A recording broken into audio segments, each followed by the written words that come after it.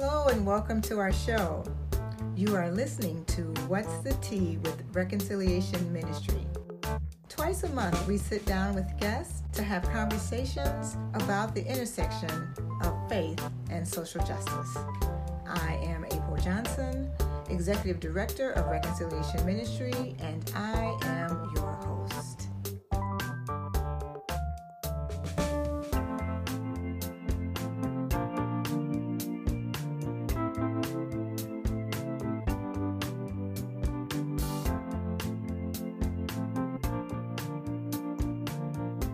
Well, welcome to What's the Tea with Reconciliation Ministry. I am Reverend April Johnson, and I am your host. Today, we want to welcome our guest, the Reverend Dr. David Anderson Hooker, who is currently with the Kroc Institute for International Peace Studies at the University of Notre Dame. Welcome, Dr. Hooker, and so Thank great you. to have you with us. Will you give us just a few words of introduction of yourself as we get started? Let's see, I'm ordained clergy in the United Church of Christ, moving far into my second decade of ordained ministry, but I'm also a mediator for the last 35 years and focused a lot on community and both in the United States, but also in other parts of the world, looking at community building and post-conflict, post-disaster community building, and trying to shape identities that support an equitable future. So there's a lot in there, but that's kind of, in a sense, what it is that I do. Great. So I would add that the synergy that I see between the work that you do and the work that we do for Reconciliation Ministry for the Christian Church Disciples of Christ is in this area of community. In some ways, community organizing. It's not necessarily what we both focus on, but what we equip folks to do. But I also see some synergy in the area of mediation and peace building, where we see the need for that. And I wonder if you could tell us a little bit more about how you understand the work, particularly of community building, with the work of the church.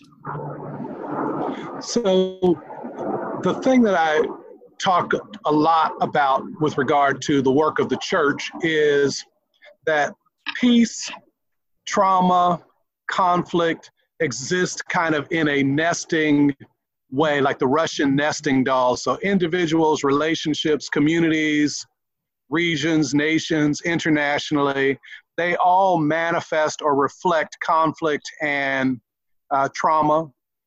And those conflicts and traumas have emerged. Some are more immediate. Some have emerged over a decade, over a generation, over an era, over an age. There's kind of a nesting for them.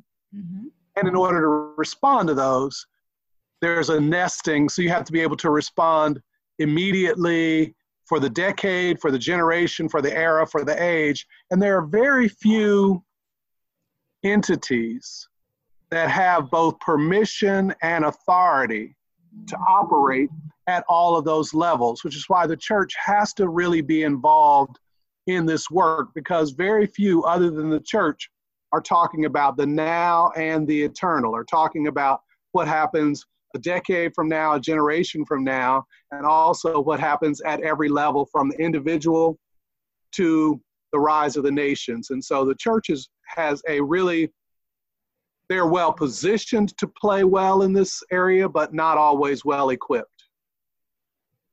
So tell us more about processes and methods that you would propose to my audience, the Christian Church Disciples of Christ, in order to live into or to move into this authority and permission that you say the church has to do this work. So I think that the church is positioned to do the work, the equipping is going to require some deeper understanding of the role of narrative, the place of trauma, and how organizations actually have the capacity to transform narratives, transform trauma, transform systems. And so I think that that's really the place where the church could benefit from learning a little bit more and being really intentional about it, because the organizational, the connectional character of the church allows it to have influence at the local, at the national, regional, global levels. Yeah, exactly. That's very exciting for me, because the work that we have done as Reconciliation Ministry, at least for the last 19 to 20 years, has been identifying the systemic nature of the way racism manifests in the life of the church and also in our communities. And it took probably that long to begin to unlearn some of the narratives that we have learned to not be able to identify, that cover up the way the systems work, right? And so we want to impose a story that is individual or individually owned or individually acted on. But what I hear you saying is that the work really will be to uncover what those narratives are. Maybe even, I heard this on television last night, it's becoming common language now, our origin stories, right? Which is the work that we've been doing, is walking people through what we call a wall of history to kind of relearn or unlearn some of the narratives that skip the whole story. Right. And so the work that we have to do moving forward is to be able to, I saw this in your book, Transforming Community Conferencing, is to learn how to identify those narratives, but also then to develop new narratives, and I guess on a process to lead to what you would call a preferred narrative. So one of the things about every choice that we make, every day, every moment, every breath, we're presented with choices. And the choices that we make reflect the narratives that are organizing our lives, right?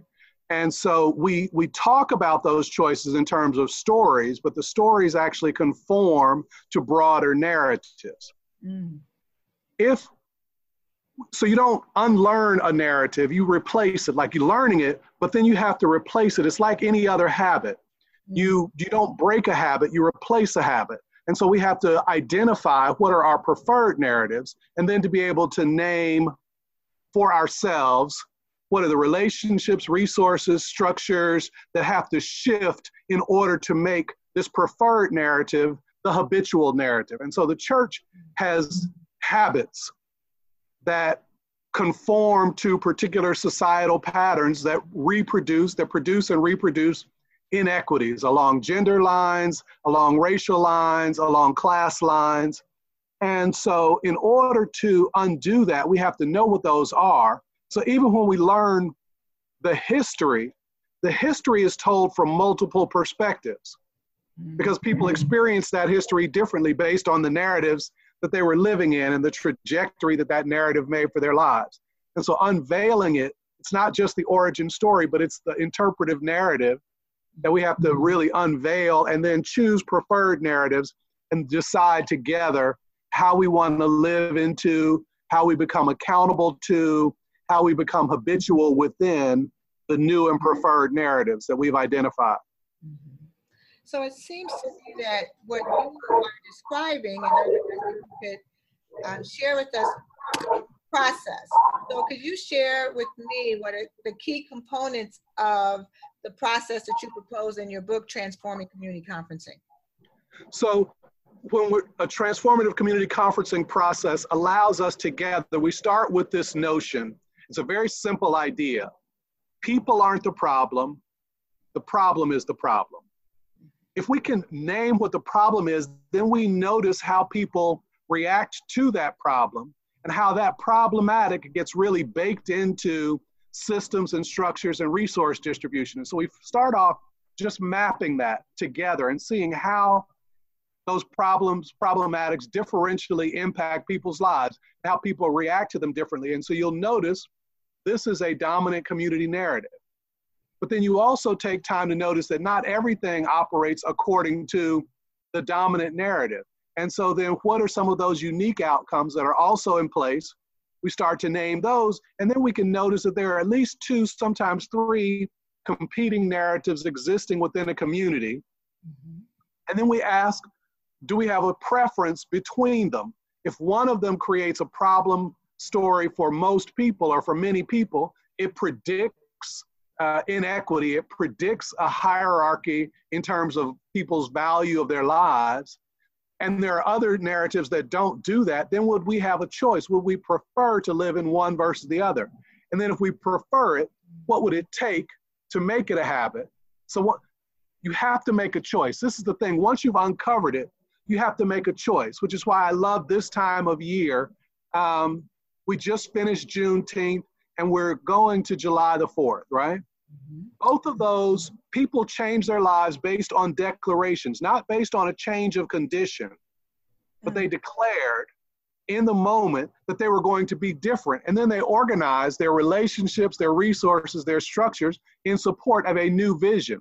Now, the Declaration of Independence didn't include everybody, and a lot of the construction of the church didn't always include everybody. And it had some antiquated understandings of the differential values of people based on their identity. And so you have to go back at different points, unpack that, and notice if we're actually creating a declaration in which everybody has equal access to the benefits of this realm of God.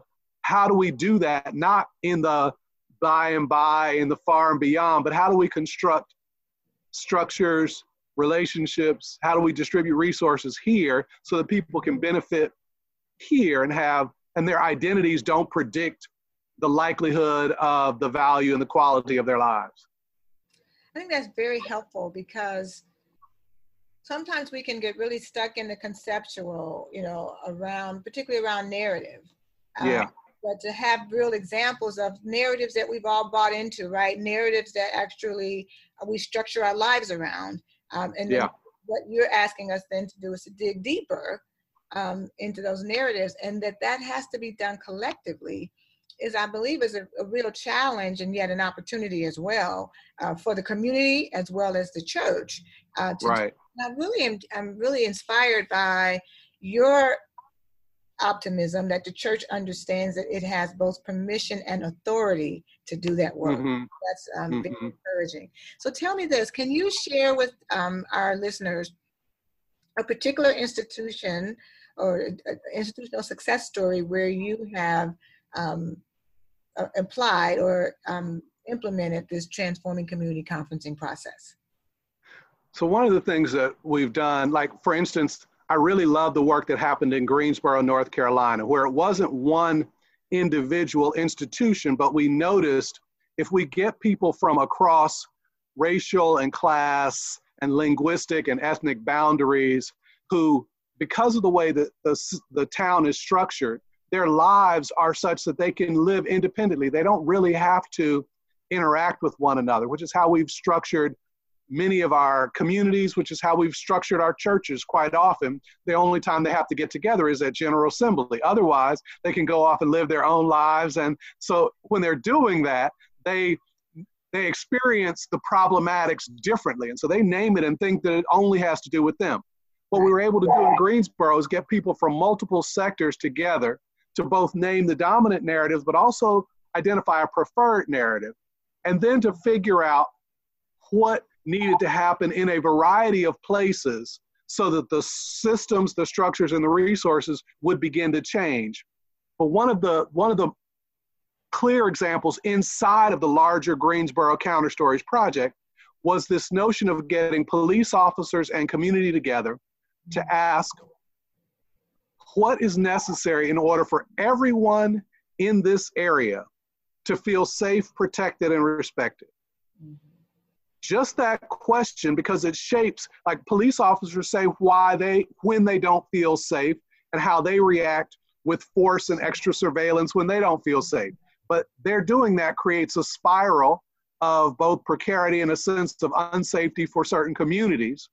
And so then their reaction to the problematic creates a reaction to the problematic. And so all it can do is spiral in ways that aren't productive for anyone. And so it's not a matter of getting rid of the police. It's not a matter of being able to eliminate or arrest your way out of and towards safety. It's how do we create a space where our misinformation is being used to create a fear that heightens this cycle. And so then we have to work on reduction of fear and misinformation and not reducing the people or getting rid of the police necessarily. So that was, I think, the beginning of an example. And the thing is, shifting narrative is a long process. Transforming community conferencing leads to and sets up the foundation for a process, for an extended process. We got into these narratives, into these situations because of narratives, some of which have gone on since the doctrine of discovery, right? And so that's baked into our system. So you don't undo it overnight, but you can set a new trajectory that gives us the possibility. And the reason the church has to be involved is because it was here before the doctrine of discovery. It has carried that theology with it throughout. And if it's going to do anything to undo it, they have to be involved. We have to be involved in the undoing, in the recreating of a new trajectory that's not based on that hierarchy of values that was baked into our theology. I really love that particular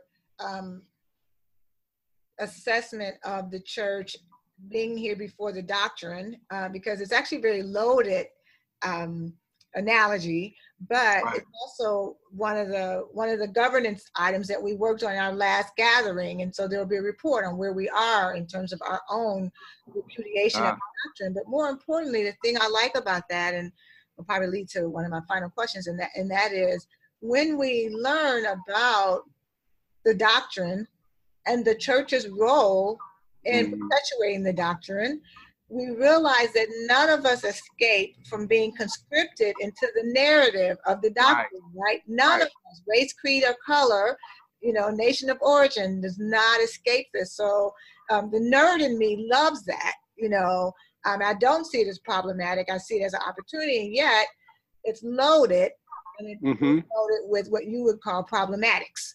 Right. But for me, because of the work that I do, it's an opportunity for the church to do the critical self-examination that the narratives prevent us from doing. So, so what I want to ask you then, knowing that we're going to do some talking about the doctrine in general at the General Assembly, what can guests at the Reconciliation Ministry Breakfast anticipate hearing from you during the time together on Tuesday morning? I have no idea. Preacher's prerogative. It could shape differently. We're certainly going to talk about narrative somehow. And we're going to talk about processes of, healing and wholeness or something like that. And we may even as we were speaking, I just thought, the doctrine of discovery, that may be a place to lean in. Like, what might we discover in the way that narratives have shaped our lives, and how are they shaping the impossibility of the indwelling of the realm of God, and what might we do otherwise to discover a new way out? So we may be spending some time considering this doctrine of discovery. Who knows? Right. I appreciate that. And even that, I believe, will create some anticipation, some excited anticipation for our guests. Just so you know, this is, we are expecting almost a standing room only. We've already expanded this twice, so nothing to be concerned about or, that to get nervous about.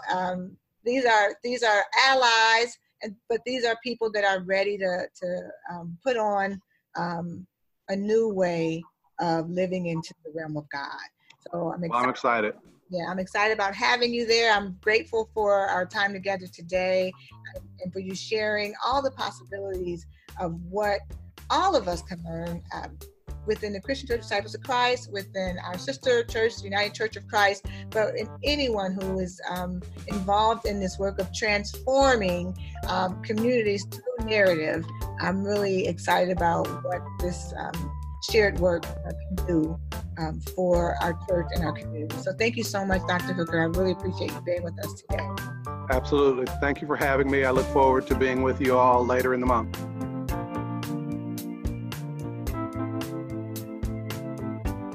Well, that's our show for today. Stay connected with us on social media. We're at DOC Reconcile on Twitter, Reconciliation Ministry on Facebook, and on our website at reconciliationministry.org. And be sure to subscribe to our podcast on iTunes and SoundCloud. Thank you so much for listening.